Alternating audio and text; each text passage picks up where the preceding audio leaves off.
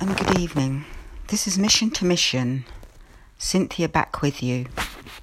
How are you all doing today? Hope you're well. Just wanted to come by today to talk about friendships.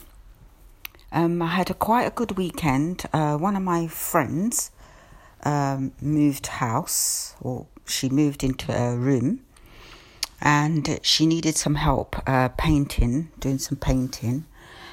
She wanted to just change the colour that it was. So another friend of mine, both of us headed down to North London. Spent today painting, chatting with a bit of music. We had to stop for a little break, so we can have some nibbles. And it was quite nice. It's really good when you have those kinds of friendships. But I'm really talking about friendships that kind of end today, I think, more than anything. There's been a few people that, were together as a group, and we used to do stuff together and go out, and it's kind of broken away. Things have happened. People do have, we're all on a journey, and sometimes it's like, I think I read it somewhere before, it's like people are getting on a bus, and every one of us get off at different stops, and you have to say goodbye to people.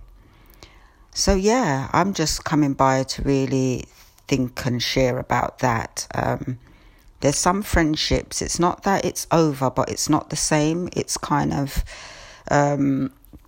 where people have just gone on to do their own thing.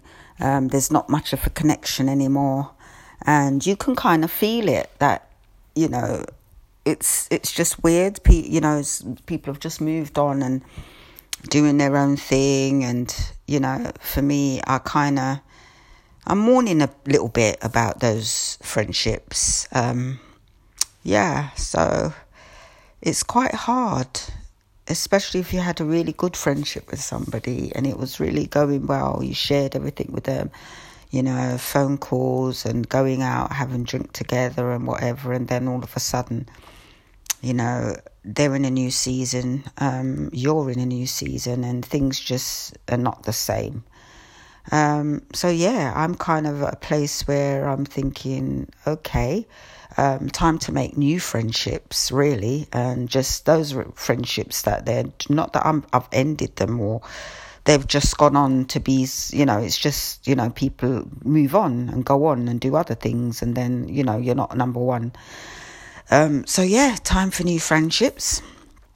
And I think I mentioned in an episode before that I am looking for friendships, mainly in my age group, as I'm in my senior years. And sometimes it's nice to just be with people that are going through like similar things. I'm a grandma now.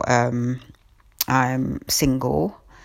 And I'm just looking for friendships with people that are a similar situation. Maybe want to go for a coffee. Maybe even go out, do fun things together. So I'm kind of on a mission to do that, to just find some really different friendships, because I do have friendships. A lot of them are younger than me, which is absolutely fine. But sometimes I just feel like I want to have some senior friends. Senior moments.